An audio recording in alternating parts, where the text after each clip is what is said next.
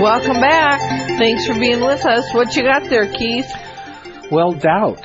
Is doubt always a bad thing? Well, I think it's not. I think when I start doubting, those are the times when I'm really, I've lost the edge of, I think that I know, I think that I'm on track, and I start wondering, and that wondering, that living in the question, opens the doors to the guides coming through and say, yo, you're off track. Which, when you're solid and you're knowing, you're not looking for that. And doubt provides a door. I think doubt, if it comes into the tree branch of skepticism, it's not a healthy thing because basically you're fear-based and not trusting. Good point. But other than that, well, like say you have intuition or guidance, or it's like take a risk, If you have too much doubt, that can stop that unduly. Mm-hmm. But, if a slick salesman comes, you want to have a certain level of doubt go up there, just because Absolutely. If you're too agreeable, he'll own you. Yep. So you have to have a shield of doubt. A drug dealer, best friend kind of thing, and slip you right into drugs. You got to have a good shield of doubt to shield yourself from these kind of things. A stranger wanting you to do something, people who haven't proven themselves, great speaker persuaders. You don't want to be totally open-minded if they have an extra force of persuasiveness. Mm-hmm. And some people, they'll use anger to persuade. Some people will use, like Barack Obama is a tremendous persuader.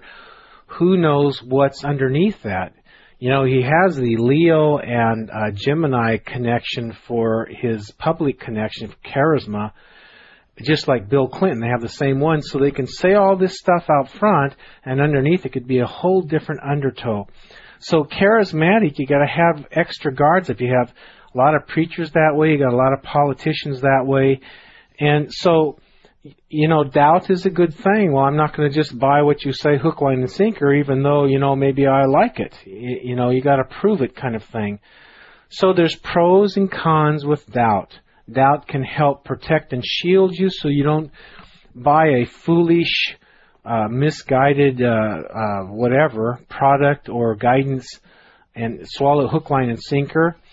And then there's the negative side of doubt where you're simply skeptical, non-trusting, and so you have excessive fear and non-trusting, non-openness. Sometimes that'll close a door that's your key door for 5 years in your life, and you won't do it because you doubt too much. We try to doubt if we don't know for sure. Doubting is good, I'm not sure if that totally jives with me or not. And so Charmaine, I know a lot of times she'll try to run something past me, or I'll run something past her, and one of us are doubting it, I'm not sure, and the other I don't know if I buy that one. Yeah, I'm not sure.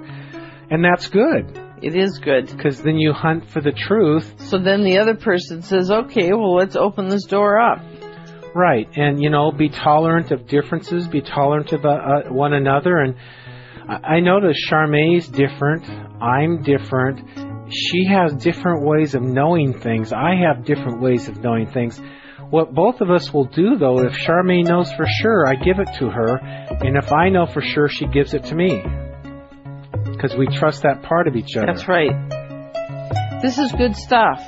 Expanding our, taking the blinders off so that we can see the world from a broader perspective. Right. Terribly useful. That's right. Yeah. We're going to do more of this tomorrow night, too, right? We got a couple more here. Yeah. Well, we're out of time tonight. Is it all right, or is it all wrong, or what's the scoop?